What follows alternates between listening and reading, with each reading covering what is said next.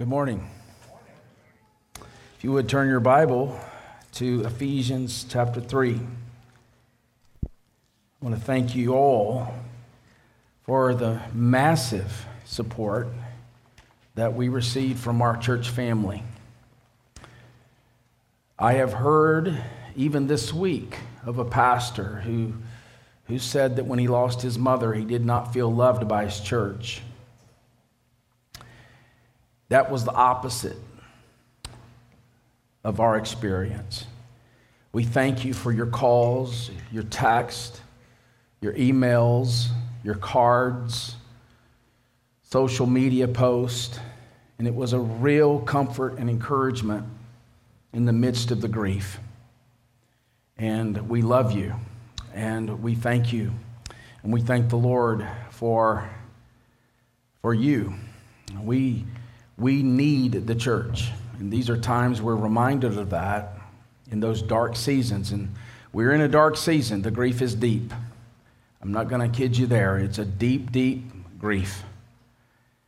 But God has comforted us. As Paul said, he was comforted by the sending of Titus, and the Lord comforted me by the sending of Fisherville Baptist Church to me and to my family. One of the great comforts has been a catechism question from centuries earlier. Baptist Catechism, Westminster Shorter Catechism, both of them have this question. It's out. That shows you how important it is. What happened to the souls of believers at their death? That's a question I often consider at funerals to comfort the grieving, believing family. And the answer to that question, the souls of believers are at their death made perfect in holiness, do immediately pass into glory. There's no soul sleep. They immediately pass into glory. And their bodies, still united to Christ, rest in the grave until the resurrection.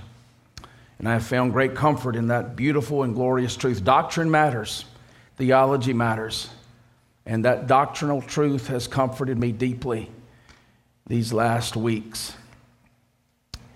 Well, if you would look with me in Ephesians 3, we will pick up in verse 6 for context, but we're looking at 7 to 13.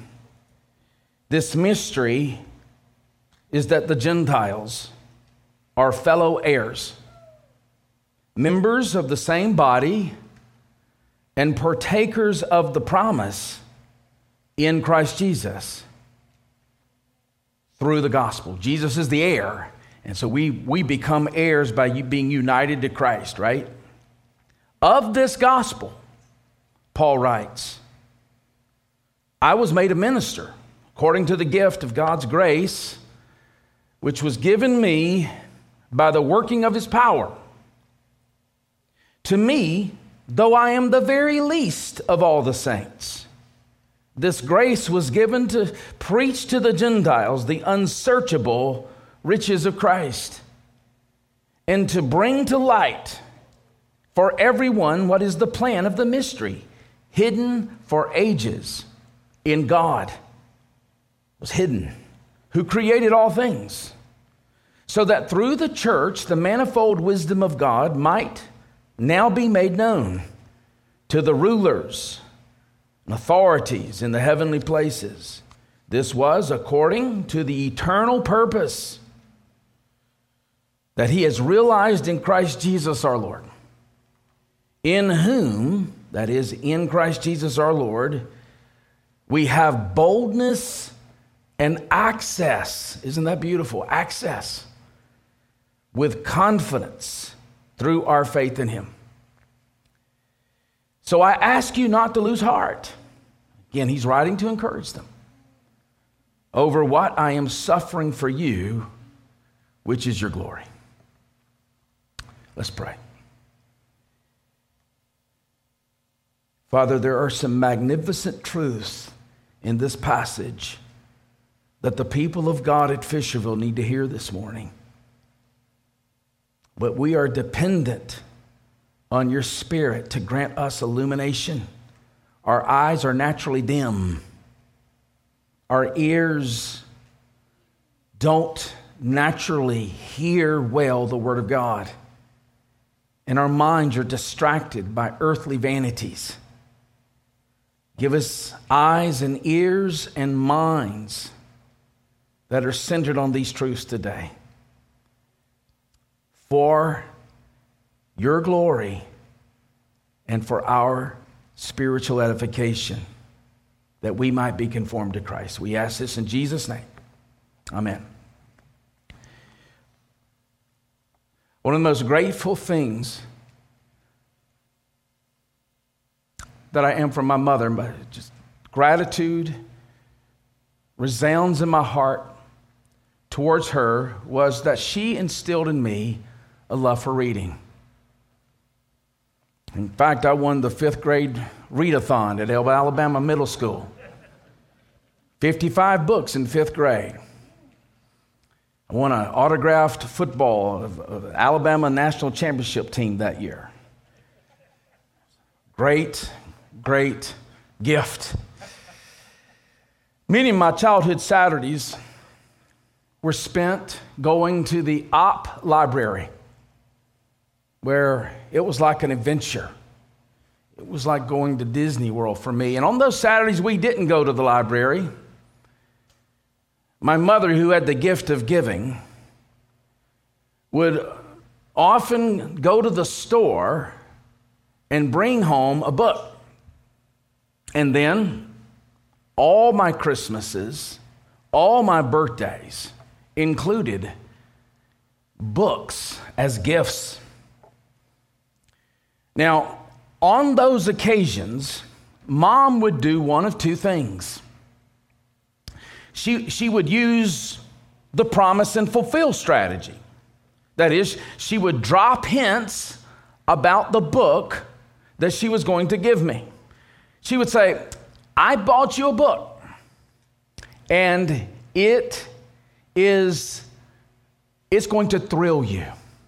You're going to love this book. And so I would anticipate it coming, but I really still didn't fully understand what it was. That was the promise and fulfill strategy. But she would use another strategy, the hide and reveal strategy. She would hide the book, and she would surprise me on Christmas or on my birthday and even on some Easters. She'd plan ways in advance to give me the book, but I did not know about that plan only until she gave me the book, but not before. Now, analogously, the Bible and the one story, the one narrative, okay, that is centered on the Messiah, the Son of God. The Bible has a glorious tension between promise and fulfill and hide and reveal. Concerning the promise and fulfill approach, in the Old Testament, God promised glorious things for the people of God. And Paul, among other writers in the Scripture, says these things are now fulfilled in Jesus. 2 Corinthians 1:20, all the promises of God, all of them are yes and amen in Jesus Christ. For example, a Messiah who will bear our sins. That was a promise, and it's been fulfilled. All we like sheep have gone astray. Each of us turned to his own way. Isaiah 53, and the Lord has laid on him the iniquity of us all. But the Scripture also uses not only the promise and fulfill, but also the hide and the reveal method. You see, there were truths in the Old Testament that were hidden and are only now revealed. Paul calls those hidden truths a mystery. That's what he is referring to when he uses the language of mystery. So, for example, that tension of promise, fulfill, hide, and reveal appears in Ephesians 3, 1 to 13. On the one hand, the Old Testament, for instance, promises that God will extend his blessings to the Gentiles. Genesis 12:3 and many other texts. Through the seed of Abraham, all the nations will be blessed. They will be saved through the seed. That's promise fulfilled. On the other hand, as we saw last week in verse 6, Jews and Gentiles as fellow heirs, joint heirs, same inheritance rights, members of the same body, partakers of the promise in Christ Jesus. That's hide and reveal. That is the mystery that has been revealed to the Apostle Paul. So promise fulfill, hide and reveal. We see both of those methods in our passage. Remarkably, this thought came as a part of an inspired rabbit trail. You see, the Scripture is fully divine. It is breathed out by God by his Spirit, which ensures that the Word of God, not just the overarching thoughts and concepts, but the very words and the tenses of the verbs and all of the other singular, plural, everything, the words, the sentences, the concepts, the doctrines, all Scripture is God-breathed and therefore comes to us as an inerrant, an infallible, all-sufficient, clear, authoritative, and necessary word to us. It's a fully divine document, but it's also a human document. It's written by human authors. And so here we see the humanity of this inerrant text in Ephesians 3 as Paul goes on this inspired tangent. He had planned to pray. Notice in verse 1, for this reason, and then notice next week we'll see this, verse 14, for this reason I bow my knees. So he's about to pray, but then all of a sudden he reminds himself that they are struggling. The people of God at Ephesus are struggling. And the reason they're struggling is because, verse 13 tells us, of his suffering. They're concerned that their mentor is suffering, that he's incarcerated. Maybe there's even doubts with some of them. Maybe Paul's not all he claimed to be or all that the other apostles claimed him to be. If he was, why is he in jail? If he's the great missionary, how come he doesn't have freedom to do his mission work?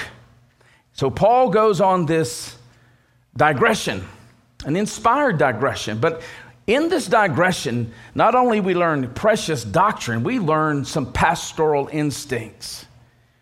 He's writing in this digression to encourage people who are suffering less than he is. Isn't that remarkable? Here's a man in jail. These people aren't in jail. Here's a man who's persecuted. They may have some light persecution going on, but nothing like Paul has experienced. And yet he's ministering to them. That hit home to me these last weeks because I've suffered. I've suffered these last weeks. It's been the hardest time, not just of my ministry, but my life. And when you're suffering like that, it's easy to become selfish. It's easy to become self-absorbed.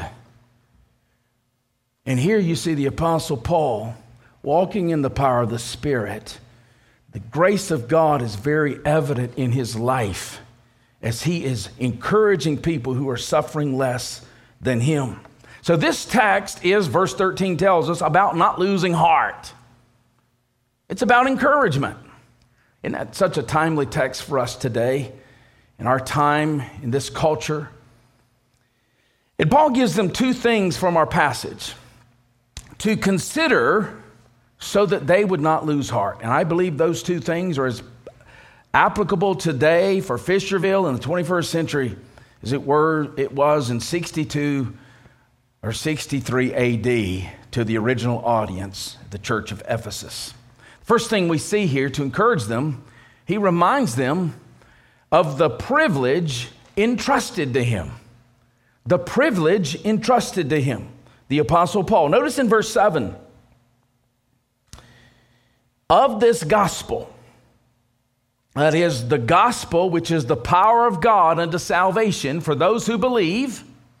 Salvation where we're reconciled to God, but we're also reconciled to each other. That's the power of the gospel. Of this gospel, I was made a minister, according to the gift of God's grace, which was given me by the working of his power. Paul is saying, yes, I'm behind bars. I'm currently imprisoned. But look at the glorious privilege I have. I wouldn't trade freedom for the loss of that privilege. Indeed, and notice in verse 2, assuming you've heard of the stewardship of God's grace that was given to me for you, and now in verse 7, I was made a minister according to the gift of God's grace that was given to me by the working of his power. Those two verses serve as bookends. So verse 7 is kind of like a transition as he gets into the next part of this passage. Paul says he became a minister. Now that word minister is the Greek word diakonos. What does that sound like? Deacon. Now Paul did not hold to the office of deacon. There is an official office of deacon that the New Testament sanctions. But the word just simply means minister. Everybody has a different ministry, and his was the apostolic ministry. He was a minister. So he describes himself in this way in several passages. In fact, he describes his co-laborers in this way. So for instance, Tychicus and Phoebe and Apollos and Timothy and Epaphras are all described as ministers. But let me submit this to you. So are you. If you look over in chapter 4, verse 12, we'll come to this in time. Christ has given the church pastors and teachers to equip the saints for the works of deaconing, the works of ministry. Paul is saying that all ministers are the product of God's grace. It's a gift. And what do we do with gifts? We steward them. If you're a Christian, you're a deacon. Not necessarily in the official office sense. You're a minister. It's a gift of grace. Let us steward this grace. It's not just a gift of grace, it's a gift of power. He transformed your existence to live for the kingdom of Christ rather than the kingdom of self. It's a remarkable text. As Paul writes elsewhere, 1 Corinthians 15:10, but by the grace of God, I am what I am. It's all of grace. And his grace toward me was not in vain. May it be said of every Christian here, his grace towards me was not in vain. I stewarded that grace as a minister of the gospel. And if we could learn from Paul here to see, to behold God's grace and God's power in our lives, even in the most egregious of circumstances, like jail or the death of a loved one, it would free us to actually minister to people like he is ministering to people here and has ministered to countless millions upon millions through the centuries. This was no cliche for the Apostle Paul. Everything about his stewardship was sovereign grace. It was grace. It was the working of God's power. And that's why in verses 8 to 9, he continues to expand on his sense of awe. He's in awe for the commission given to him. May we not lose the awe. And if we have, may God restore it. Notice in verse 8, it's a remarkable verse. To me, though I am the very least of all the saints, this grace was given to preach to the Gentiles the unsearchable riches of Christ. Now, Paul is not being disingenuous here. He's the least of all God's people, he says, of all the saints. He has what I believe in view his violent persecution of Jesus' church from his past pre-converted state. The reason I say that is because in 1 Corinthians 15, he says this in verse 9, for I am the least of the apostles. And he tells us why he says that. Unworthy to be called an apostle because I persecuted the church of God. And I believe that's why he says that here. Because he persecuted the church of God. At one time, he was, at the instrumental level, the central threat, humanly speaking, to the survival of Christianity in the world. Now, we know theologically Jesus is going to build his church, and there's no terrorist going to thwart that. But at the instrumental level, he was the biggest threat. So one scholar says, Saul of Tarsus almost strangled Christianity in its crib. So earlier, 1 Corinthians, a decade earlier, he says, I'm the least of the apostles. As he grows in grace, he now says, a decade later, I'm the least of the saints. 2 or 3 years later, in 1 Timothy 1:15, he says, I'm the chief of sinners. As you grow in grace, you also grow in your recognition of how heinous sin is, but how glorious the grace of God is. And what Paul is saying to whoever may need to hear this today, he's exhibit A, that God can and will save any sinner. You say, you don't know what I've done. Paul, under the inspiration of the Spirit, says he's the chief of sinners. He's the least of all God's people. And he said, God save me. In fact, that's why Christ came. He came to save sinners, just like you and me. No matter what your sins are in the past, no matter what sins you are committing in the present. But contextually, Paul is saying here, don't be disheartened for me. I don't deserve anything but judgment. I don't deserve anything. We hear a lot today about privilege. There's no privilege. We're sinners. We don't deserve anything. Paul says, I didn't deserve anything but judgment, yet God has granted me such privilege. Such privilege. And he says privilege to preach to the Gentiles the unsearchable riches of Christ. Why are you feeling sorry for me? Now that word preach is the word euangelizio. What does that sound like? Evangelize. It's where we get the word evangelize, which literally means to proclaim, to herald, to announce the good news. What is the good news? The all-sufficient finished work of the Lord Jesus Christ. Jesus doing, dying, rising, and ruling for our salvation. Jesus living in our place, dying in our place, being raised from the grave in our place, ascending to the right hand of the Father, and ruling by his Spirit for us and our salvation and for the church and the church's purposes in the world. But notice he says here to proclaim, to preach the good news, the unsearchable riches of Christ, the riches that are freely available to us in Jesus Christ. Now that word riches, it's found 5 times in Ephesians. All 5 times are found in chapters 1 to 3. If you look over in chapter 1, verse 7, in him we have redemption through his blood, the forgiveness of trespasses, according to the riches of his grace.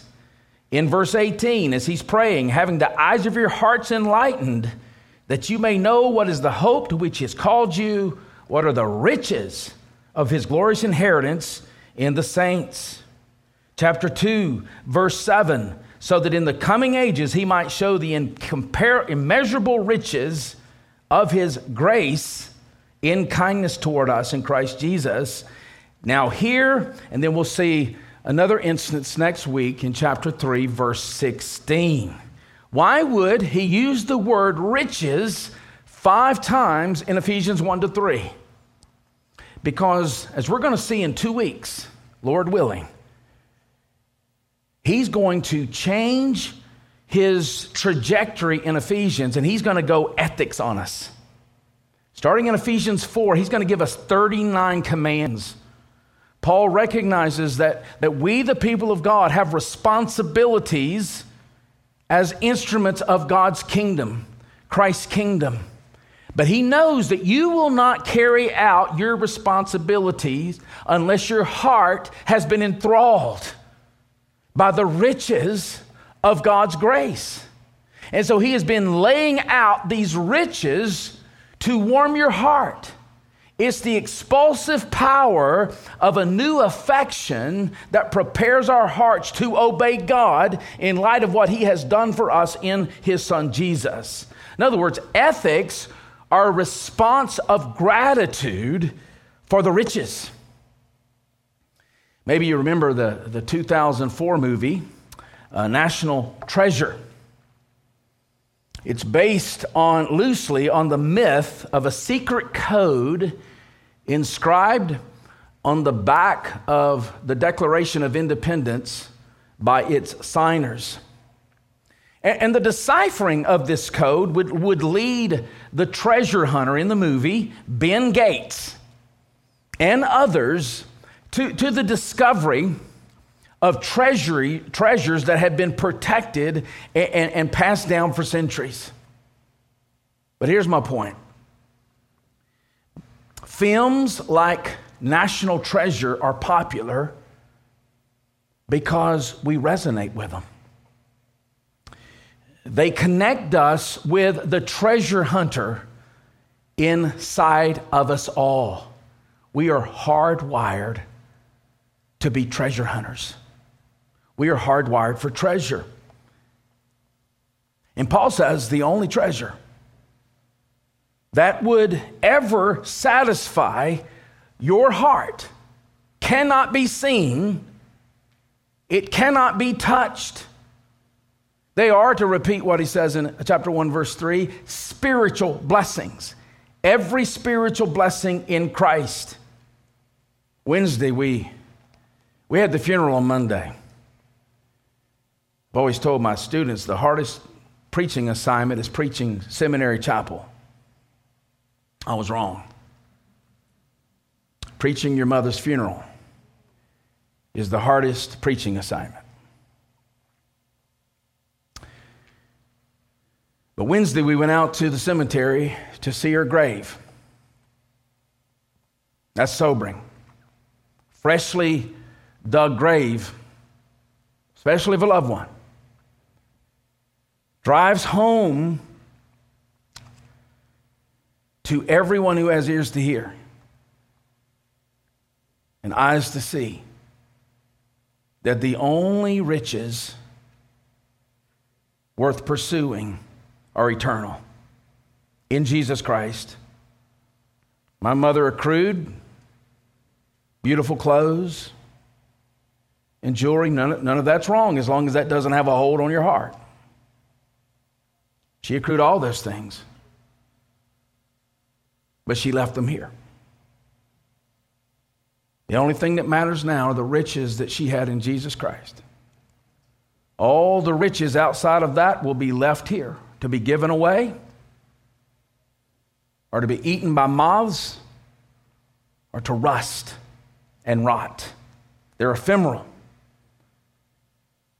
The riches that are enduring, the riches that will actually fill your heart with contentment and joy cannot in this present age be seen or physically touched. No wonder Paul terms Christ's riches as unsearchable. I love that. The unsearchable riches of Christ. Literally, that word means to be not tracked out. If they're to be seen, they have to be revealed. They have to be revealed by God himself. And guess what? He has. He has revealed them through his apostles. That's exactly Paul's point in verse 9. Notice he says, to preach to the Gentiles the unsearchable riches of Christ, verse 8, and to bring to light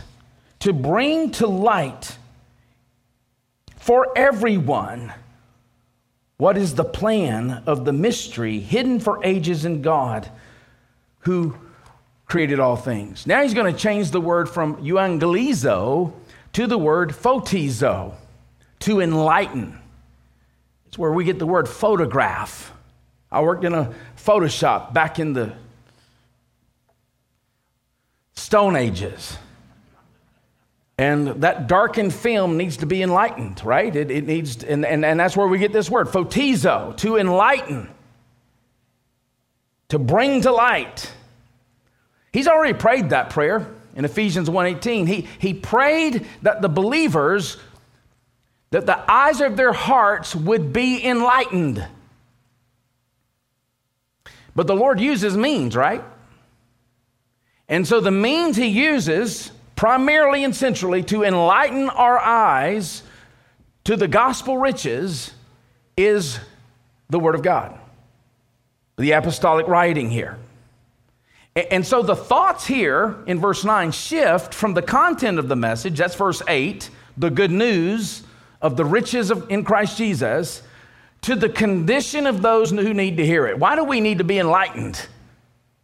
Why do we need these things brought to light? Because our minds and our eyes, our ears are spiritually darkened, naturally speaking. They need to be enlightened. In fact, Jesus had commissioned Paul initially, Acts 26, to this very calling.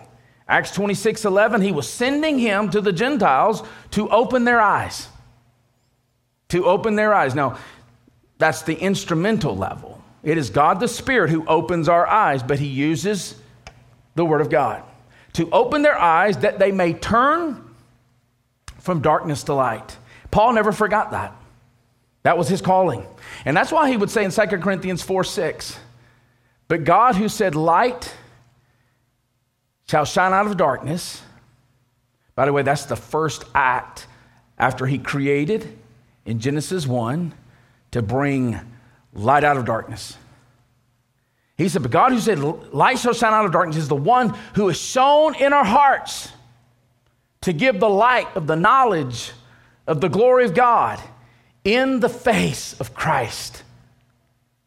He enlightens our spiritual eyes by allowing us to behold his glory in the face of Jesus Christ. And we need to remember in our evangelism, and every Christian here is an evangelist.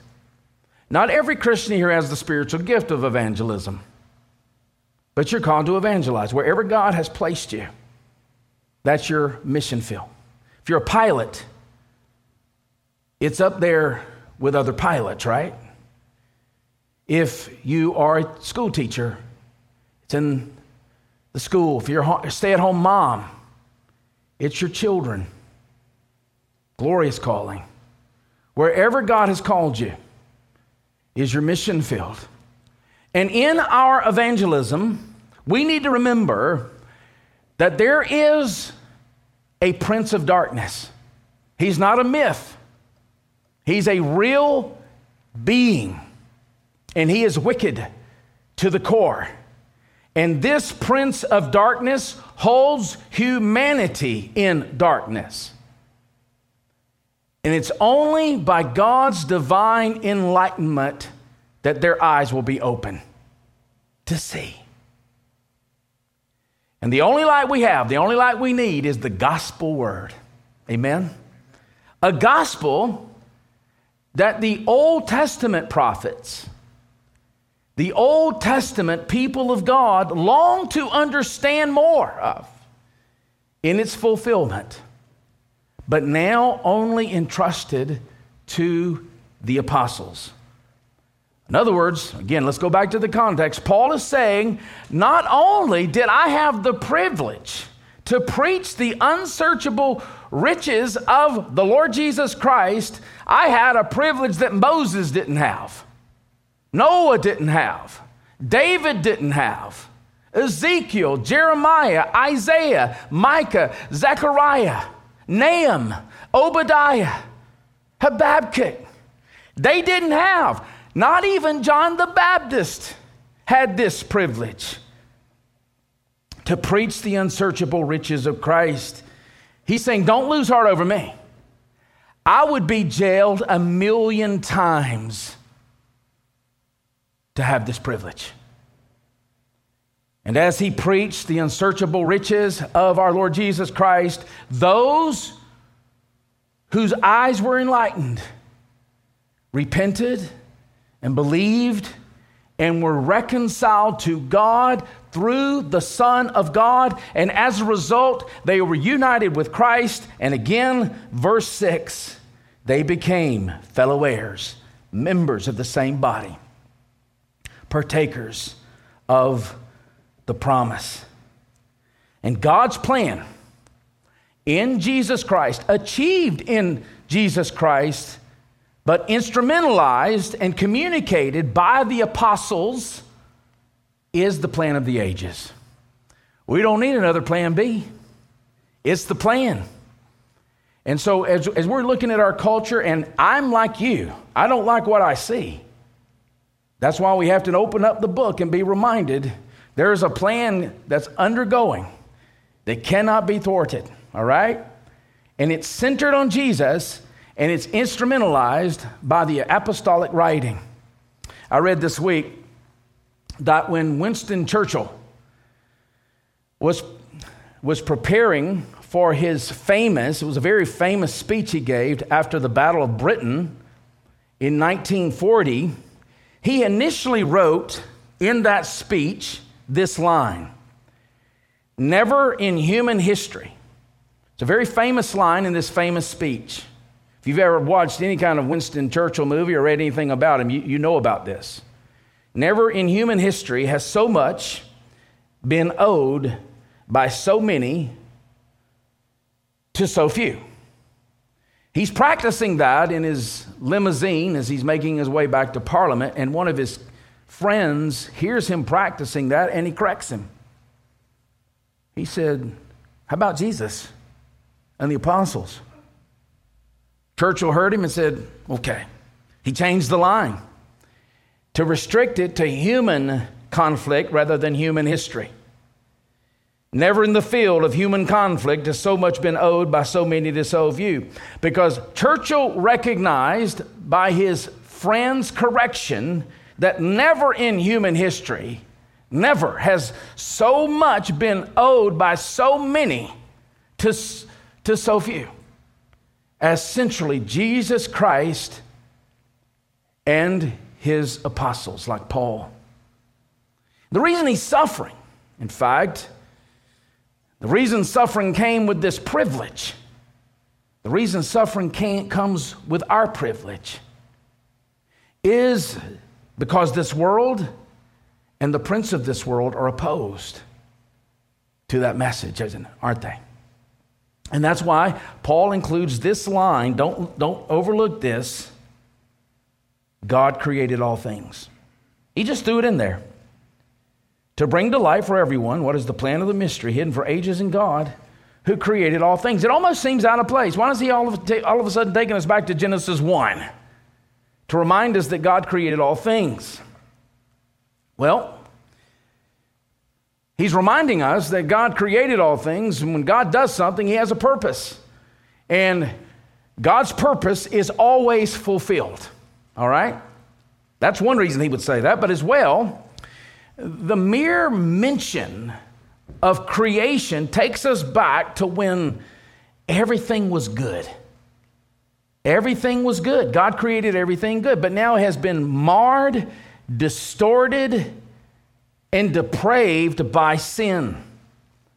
And so the fact that God created all things reminds us that He had a purpose for creation, and even though creation went sideways due to sin, a plan of heightened restoration is underway. It's very comforting. A plan of heightened restoration, better than the original creation, is in place. And that plan is achieved and centered upon the Son of God and, by extension, His church. That brings us to the last part of this passage, a plan entrusted to the church. A privilege entrusted to Paul, but there's been a plan entrusted to the church. Notice, so that through the church, as we read this, I want you to consider, I believe this with all my heart, this is the most important verse in the Scripture on the importance of the church. I just can't even imagine or remember or think of any verse more important. And you say, well, this is talking about the universal church. Well, let me just tell you something. The universal church is not the emphasis of the New Testament. The local church is, and the universal church is going to be expressed locally. He says, so that through the church, this is our purpose. This is our highest purpose, right? It's not to get your consumer needs met. That's very Western, very 20th and 21st century. So that through the church, the manifold wisdom of God might be made known to the rulers and the authorities in the heavenly places. So the Lord is the ultimate agent who makes the mystery known. We know that. He's a revealing God. Thank God for that. He's a revealing God. But the instrumental agent is the church. But to who? Who is the church revealing the manifold wisdom of God to? Well, Paul tells us, to the rulers and the authorities in the heavenly places. Now, if you look over in chapter 6, verse 12, we see who they are. Put on the whole armor of God, for we do not wrestle against flesh and blood, but against the rulers and against the authorities, against the cosmic powers over this present darkness. If you look back in chapter 1, Christ has emerged victorious over these realities, far above all rule and authority, verse 21, and power and dominion. So I believe this is referring to primarily the devil and his fallen angels. But I would also venture to say that it extends beyond that to earthly powers that are empowered and are in league with the devil. Governmental powers, any other powers that you may consider or even feel threatened by, they're defeated. And the purpose of the church is to be a tangible reminder of their defeat. The church provides the devil and his fallen angels and all earthly powers in league with the devil, unwittingly, oftentimes. A tangible reminder. Now, you need to believe this. The church reminds these powers, gives them a tangible reminder that their authority has been decisively broken, no matter what you see. And that all things are subject to Jesus Christ. The powers cannot hinder the advance of the gospel. Be encouraged by that. Maybe we need to turn off the news and open up the scriptures. The news comes from a biased, most of the time naturalistic perspective. You're not going to read Ephesians 3:10. You're not going to hear about it on any news channel. The angels are to look at the church with all of our issues, and we've got them, don't we? And they're to say, how did God do that? How did he take these rebellious, sinful, self-centered to the core people who are so prone to divisiveness and unify them as one body? The wisdom of God is astounding. Paul's saying to the church, Satan, remember when you told Job God wasn't worth living for? Well, let me show you a whole host of Jobs from every tribe and tongue, every nation, who are now reconciled as one body.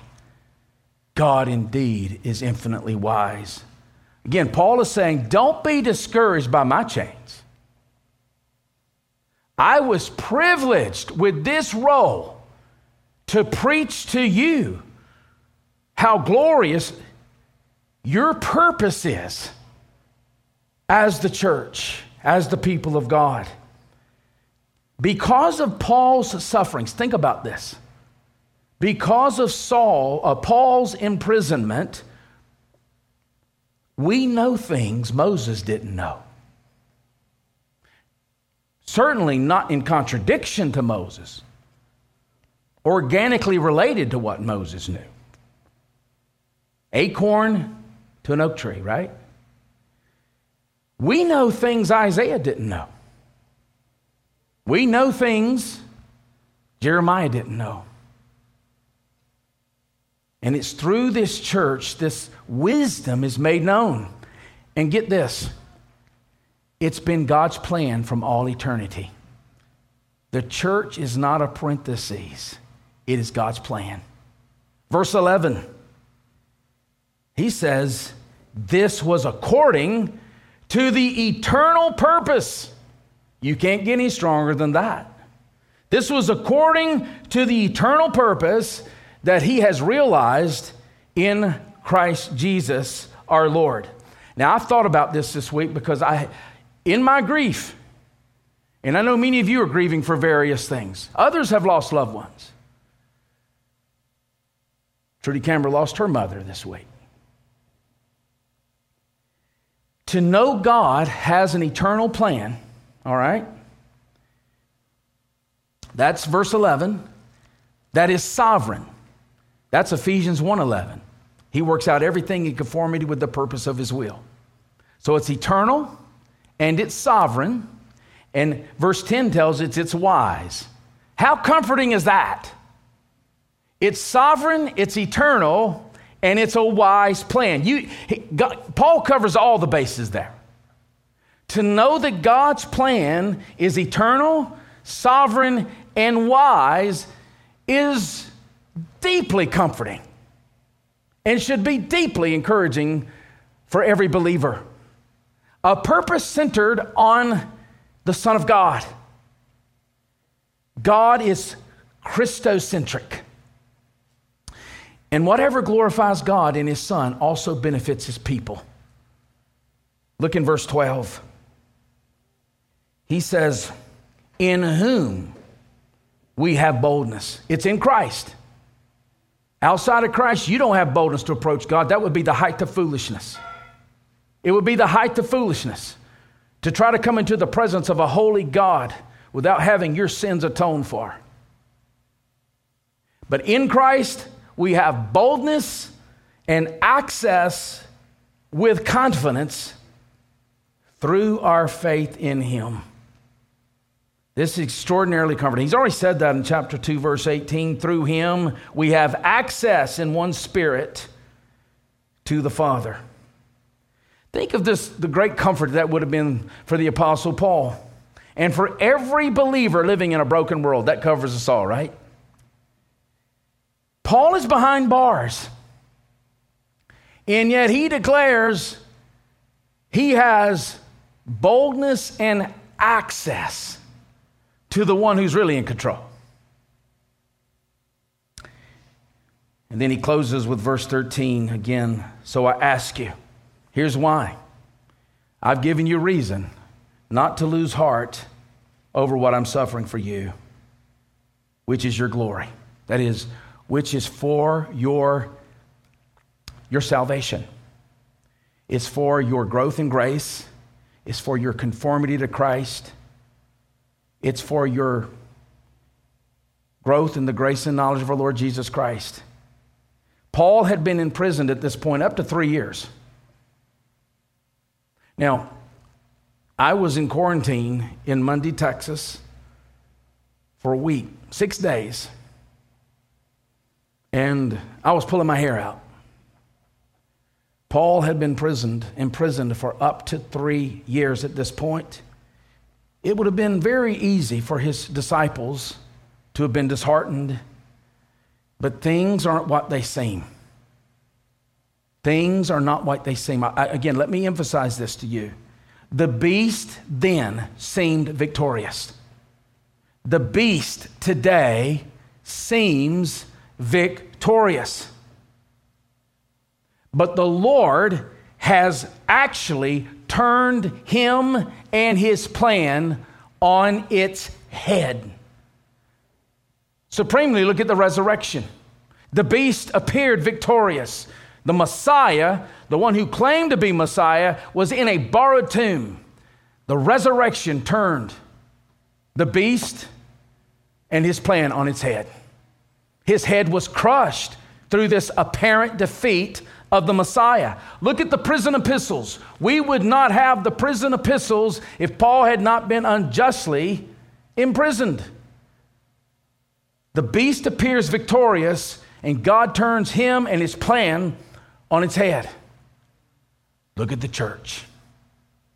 In spite of our frailties, in spite of our carnality, oftentimes spiritual leaders who are committing sexual immorality and all kinds of chaotic nonsense, 2,000 years later stands the church. The beast appears victorious, but God is turning his plans on his head. Paul is teaching us we do not judge, we do not assess things by the natural eye. The mystery revealed in Jesus Christ is that with the reconciliation of God's people to God and with each other, Jews and Gentiles, in the new creation body of Christ, the process by which God is summing up all things in Jesus Christ is well underway. And the very existence of the church is a reminder that the authority of the powers have been broken. They've been broken. And their final defeat is imminent. Amen? Let's pray. Father, thank you for the Word of God. It's the only truth we hear all week.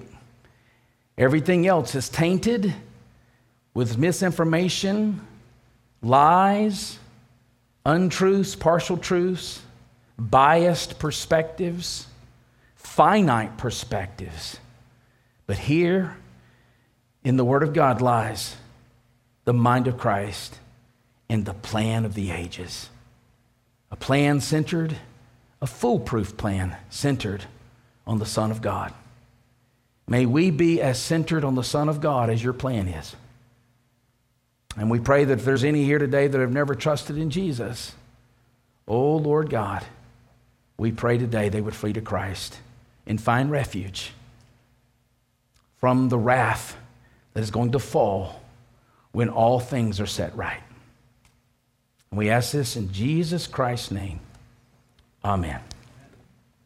As we close today, and we'll probably look at this benediction again next week, but what better benediction than Ephesians 3, verses 20 and 21. Let's recite the Word of God, this hopeful Word, together. as we close. Now to him who is able to do far more abundantly than all that we ask or think, according to the power at work within us, to him be glory in the church and in Christ Jesus throughout all generations, forever and ever. Amen.